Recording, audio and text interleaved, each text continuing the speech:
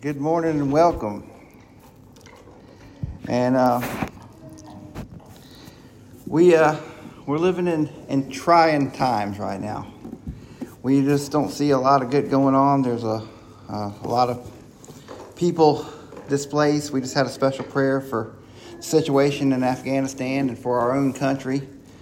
We have enough going on right here, and we've been looking in the past weeks at some of the roots of the problem, and always that not having God first and foremost is definitely the root of all of our problems. And everything trickles down from that. We're going to look at some other things today that trickle down from it. The title of today's message is Facing Fear. And we'll look into what that means today. First, let's just have a word of prayer to get us started. Dear Heavenly Father, I ask you to take myself out of the way. Father, open our hearts and minds to receive the true message that you have for us today. In Jesus' name we ask this. Amen. And, I'm sure at some point in your life you've probably heard the expression that you have to stand up to a bully. And there's a reason for that. It's because they're using an implied fear.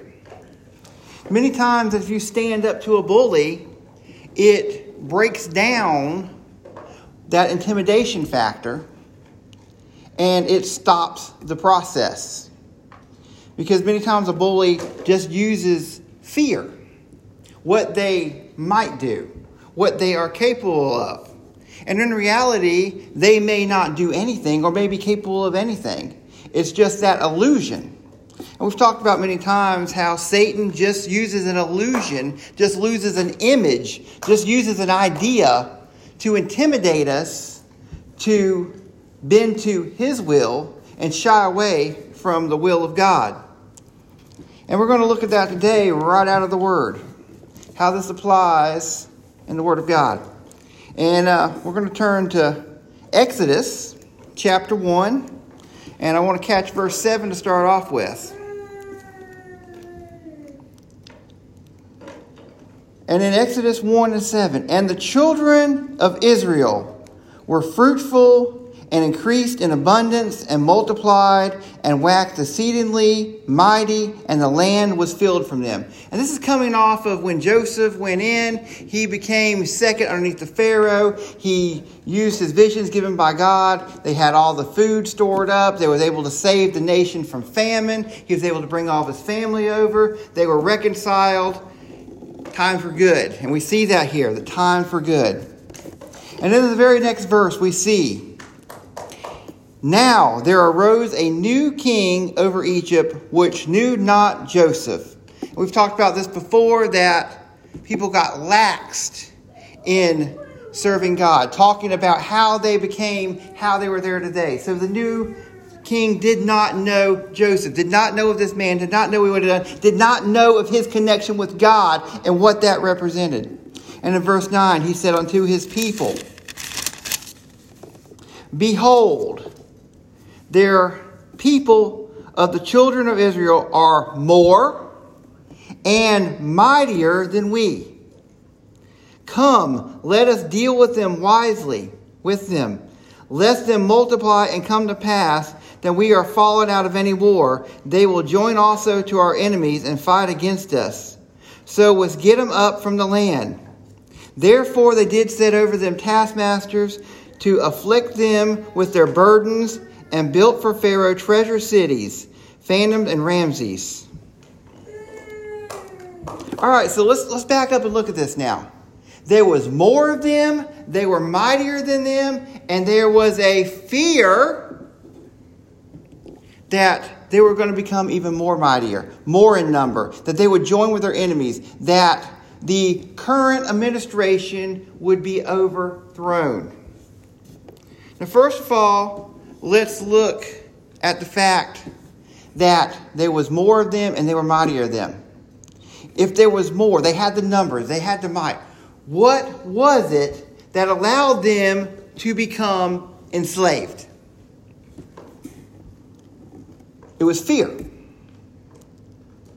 Because here we have a ruler And whether that be a king, that be a pharaoh, that be a government, anytime there is someone that is in a position of power, there's automatically an intimidation factor.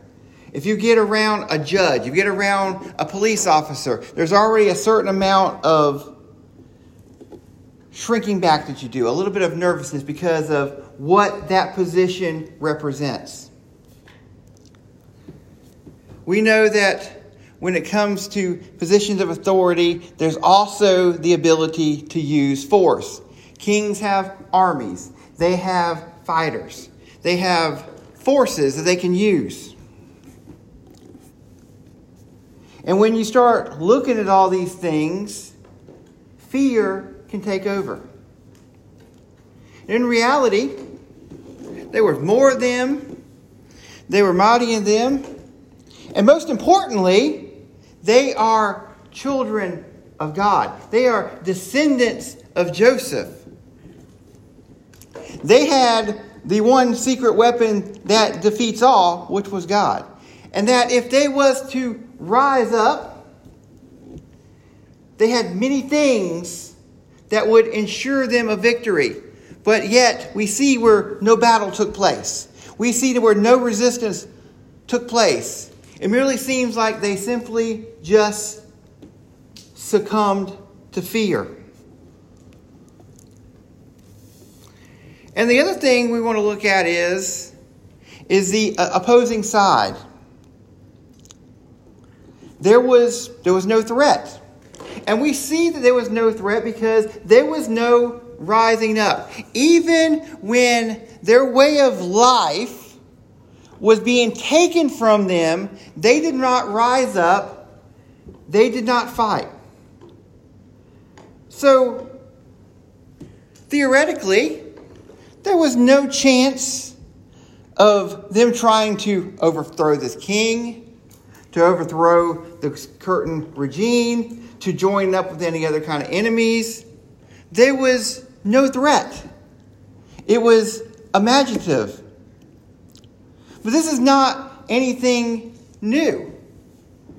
Because we see that when Moses was born, he was in danger of being killed. Because the Pharaoh wanted all the boys chunked in the river. Wanted to do away with them because they didn't want to have that threat of someone growing up and rising to power. In Matthew 2:16, we see again Herod.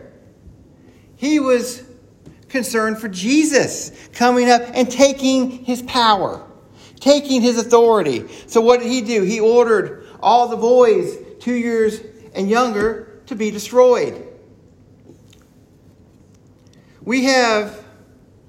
There's other examples of administrations taking over other groups in fear of them losing their power. We see, there's just a couple examples here of rulers killing innocent children out of fear of losing their power. Let's go a little bit deeper here. What causes such a thing? When we don't have God in our life, when we don't have that Jesus-shaped whole field, other things are going to fill it. Now, we can use this for an example. This is fresh on everybody's head. We're sinful. We're infected by sin.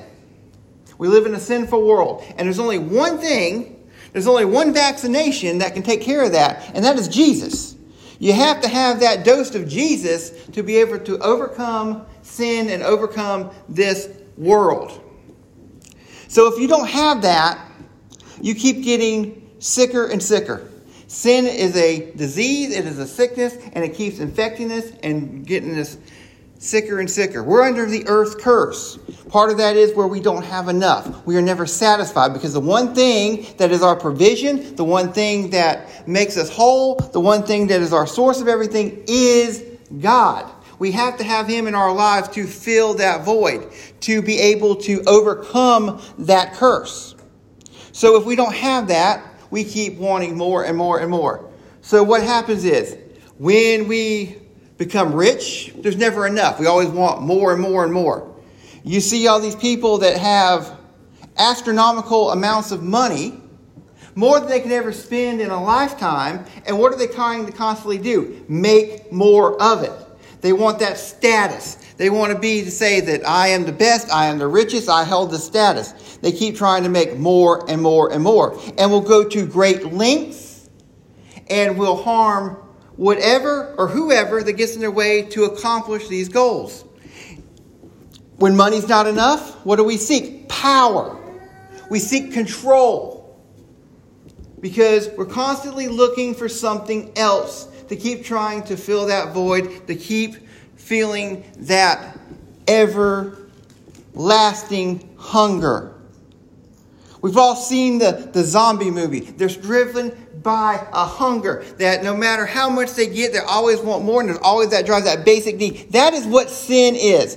And we have that drive to want more and want more and want more, to try to fill that everlasting void that we cannot fill by things of this earth, that can only be filled by one thing, and that is the blood of Jesus Christ. So, we keep battling on. We are highly divided right now as a nation, but not only as a nation, as a world. We are battling things here, but you look everywhere else and it's there too. It's a global pandemic, and I'm not talking about a virus. I'm talking about good versus evil, God versus Satan, heaven versus hell, the light versus the dark. It is a global scale right now. It's always been there, but we are seeing such more evidence of it. We're seeing such a growth of it. We're seeing a head coming. And at the center of the division is fear. Satan wants to divide us. God wants to unify us. We have power when we come together. Our power is multiplied. Our prayers are multiplied. Our faith is multiplied when we come together. Satan does not want that. So what does Satan do? He divides us. He divides by race. He divides by religion. He's dividing by your medical choices. And it's all done by fear. Fear that you're not being treated right. Fear that someone else is getting better treatment than you. Fear that you've been mistreated. Fear that you're going to get sick. Fear that you're causing someone to get sick. It's all rooted in fear. Division. God designed us to all come together so we can use our differences, our different abilities to work as one unit, one body of Christ. And Satan is laying us down and he's chopping the body up into little bitty pieces. And we're becoming useless because we cannot work together. We cannot have someone to pick up the slack where we cannot do. We cannot let our skill set be passed on to someone else because we're not connected. We're not unified.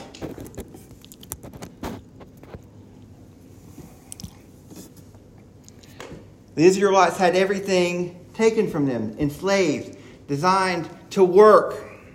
And what happens is that it gets worse. They take away their straw. Chapter 5 tells us they take away their straw. So not only do you have to keep making the same amount of bricks to be able to build all these things, now you have to go find the materials yourself to go do it.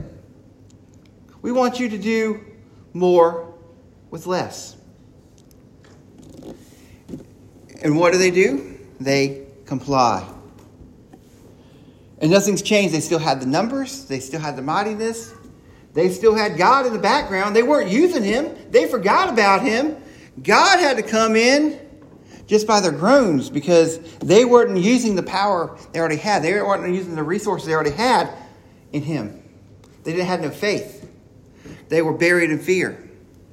And even when Moses rose up And Moses overcame the fears that he had to get him in there, to do what he had to do. They come out, and they're still wanting to turn around and run back because of the fear of the unknown, the fear of the wilderness, the fear of what was in front of them. What they knew looked better than the unknown.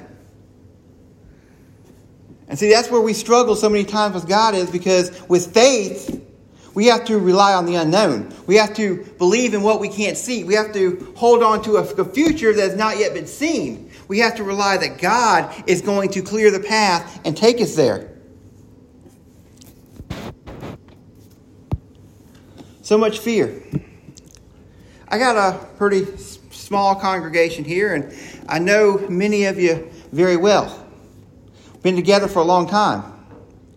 And I was just thinking about last night as I was going through the things of some of the things that each one of us is coming through. Myself, I've had 2 surgeries. I had a horrible infection I had to have cut out. I had long time of recovery from that. And then a little bit later, I had tumors growing in my neck. Had to get that cut out. Over there, we have a autoimmune disorder, a car accident. There's a couple cases of cancer. Had a couple of tumors. We've had heart conditions. We've had all these different things that's happened right here in this group. And they all have one thing in common. Nobody could see them coming. No one could do anything to prevent them. There's no vaccination that stops cancer. There's no special diet that can stop an autoimmune disorder. There's nothing we can do to prevent a tumor from popping up in a certain place. Accidents are unavoidable. Broken bones are unavoidable. That's why they are called accidents. And we could even lock ourselves away in our rooms, in our houses, where we feel that we are safe and secure, and yet a trip over a rug can send us flying down the stairs. A fall could be detrimental. And then those diseases that don't require any kind of transmission. Cancer is not contagious. It's a defect. It's part of living in a sinful body that's not perfect anymore because it's been tarnished by sin. So things can go wrong with it. It's temporary. It's a temporary body. We're going to get a better one, a perfect one. Well, we've got to deal with what we got right now. But the thing is, there's some things that we cannot hide from. We cannot prevent. And you know what? That's okay. That is okay. Because we have God. And God can protect us from these things. We can be proactive in our prayer life, and we can start weeding out some of these things if we just ask God to help us. And then when we have to go through it, we have God to see us through it, to walk hand in hand with us, and to carry us through when we can't walk anymore. We have God to do that. But it seems like that has been forgotten. I feel very fortunate because I know God. I am a born-again believer. So that means quite a bit of things for me. Number one, I know that I'm forgiven. And I know that when I mess up, I can seek repentance. I can be forgiven again. That I'm allowed to be human and still grow and be loved by God. That's a fact. The Word tells me that. I know that I have the power to be healthy and to be whole and to be safe. because the Word tells me that. I know that God has a purpose for my life, and I know that He is helping me and seeing me through to that purpose. I know through every trial and tribulation there is light at the end of the tunnel because God is providing that light. These are facts. The Word tells me that, and God cannot lie. I also know that God's answer is yes and amen. It may not always be on my timetable. It may not always be the way I want it.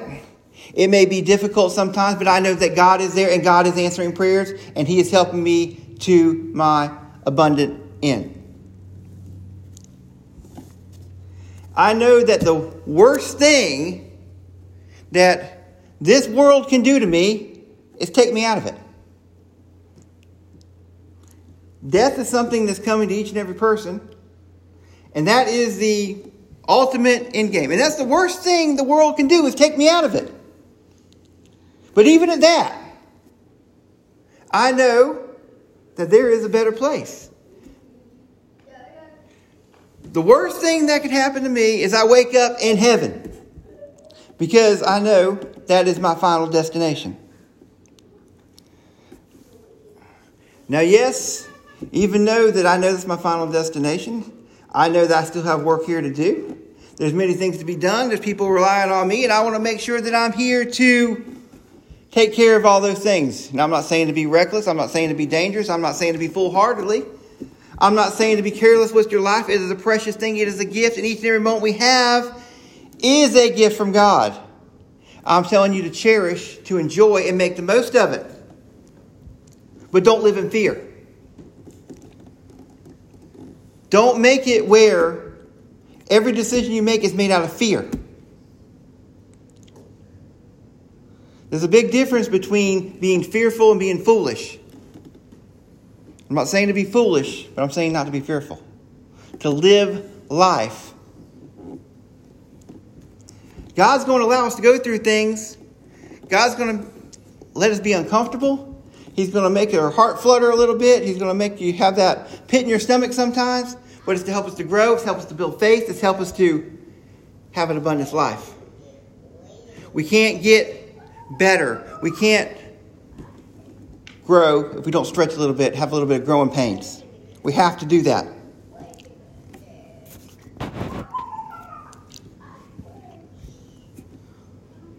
We are living in a world that is scared to death of a virus. We see that we have countless examples in the Word of God of people of power that's willing to do extreme things to gain or to hold on to power. Ain't nothing changed. And by my theory that sin grows each and every generation because we get further and further away, we see evidence of it that people's life expectancy goes down. We see just examples of greater and greater sin each and every generation. We see moral decline. We see removal of God. We see all these things that point to, yes, sin is growing each and every year, each and every generation, each and every decade. So why is it the people of old that could do these heinous things? You know, they put our Lord and Savior up on a cross and they crucified Him to protect what they were doing, to protect their wealth, to protect their power. Because this guy comes along and he's got a new way of thinking and telling the truth, so they get rid of him. The ultimate censorship. Today that we just block our accounts and turn off our audio and stop people from talking. That's the ultimate censorship. Stop this guy from talking. Little did they know it was all part of God's plan. And that's what we're dealing with today. But yet, we don't want to think that there's that kind of evil in the world. We don't want to think about Satan in charge, running amok, doing these things. But that is the fact. That people are so driven to fill those holes that they will do whatever it takes. and sacrifice whoever they have to sacrifice to hold on to what they already have, what they want.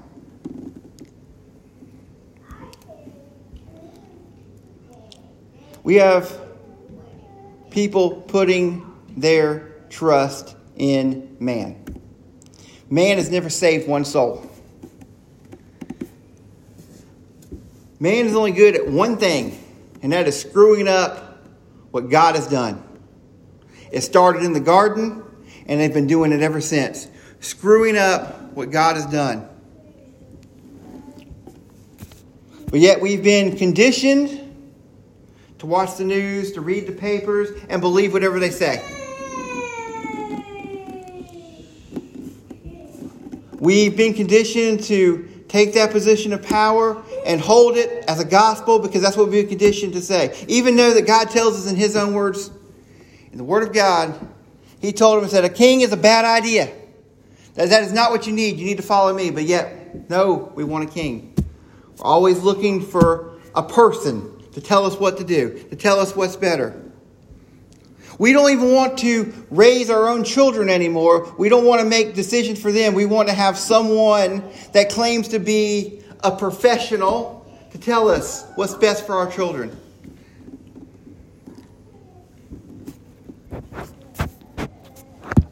And what really got me this week is when these officials, they get up there and they try to use God to drive their point, to accomplish their goals. Just like the Pharisees, do as we do as we tell you, and we'll handle God.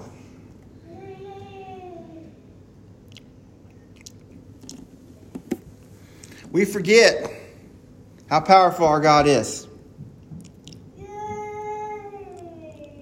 There is no disease, there is no challenge, there is no anything that God can't handle, that God can't protect you from, that God cannot see you through.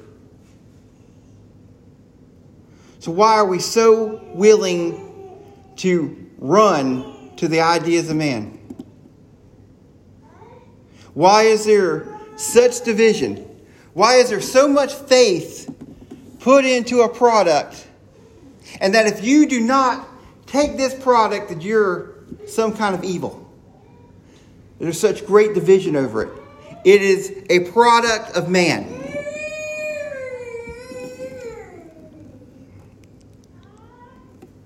God can see us through. God can keep us healthy. God can keep us whole. And that's no matter what your medical decision is. If you find out you made the wrong one, seek God. Seek God. It's never too late. It's never too late. Don't focus on what you can see. Focus on your faith. Focus on what is the Word of God. What does God tell us? And it's never too late.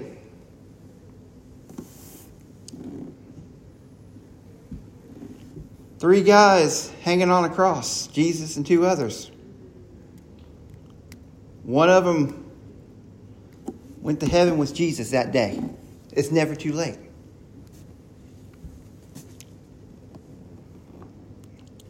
We have got to focus on the problem.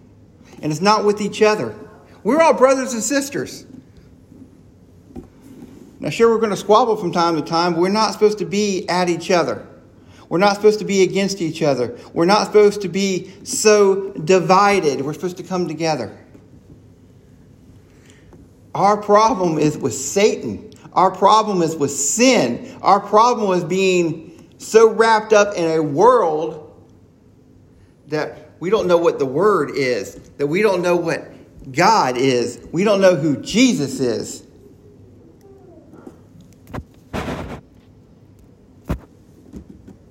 It is time to make a stand and make a change. Satan's that bully. And what he's doing is he's standing up there and he is looking big and he is looking strong, and he's looking mean. But it's all show. It's all smoke and mirrors because we have the power. He's already been defeated. Jesus has already defeated him. It's done. We're already on the winning team. If you have accepted Jesus Christ, you're already on the winning team. Start acting that way. When you look out into the world, what do you see? I see a bunch of fearful, defeated people. Let's start out slow. Let's start out for our homework this week. Let's start looking at the little things. Look at the little blessings. Let's look at the little things and start letting them build up. Let's reverse. We talked about how the little things, the little bad things, they eat at us. They get us one by one. They start building up, and then a big thing comes and just knocks us off our feet. Well, let's start doing that in reverse. Let's start looking at the little things. And every day, let's count up the little things that were good in that day. What God did for us. And let them build up. And that way there, when the miracle comes, instead of knocking us off our feet, it's going to blow us up. It's going to fill us with faith. It's going to activate that power. It's going to make our light shine bright. We have nothing to fear. We have God on our side. With God, there is nothing to fear. Let's start acting that way.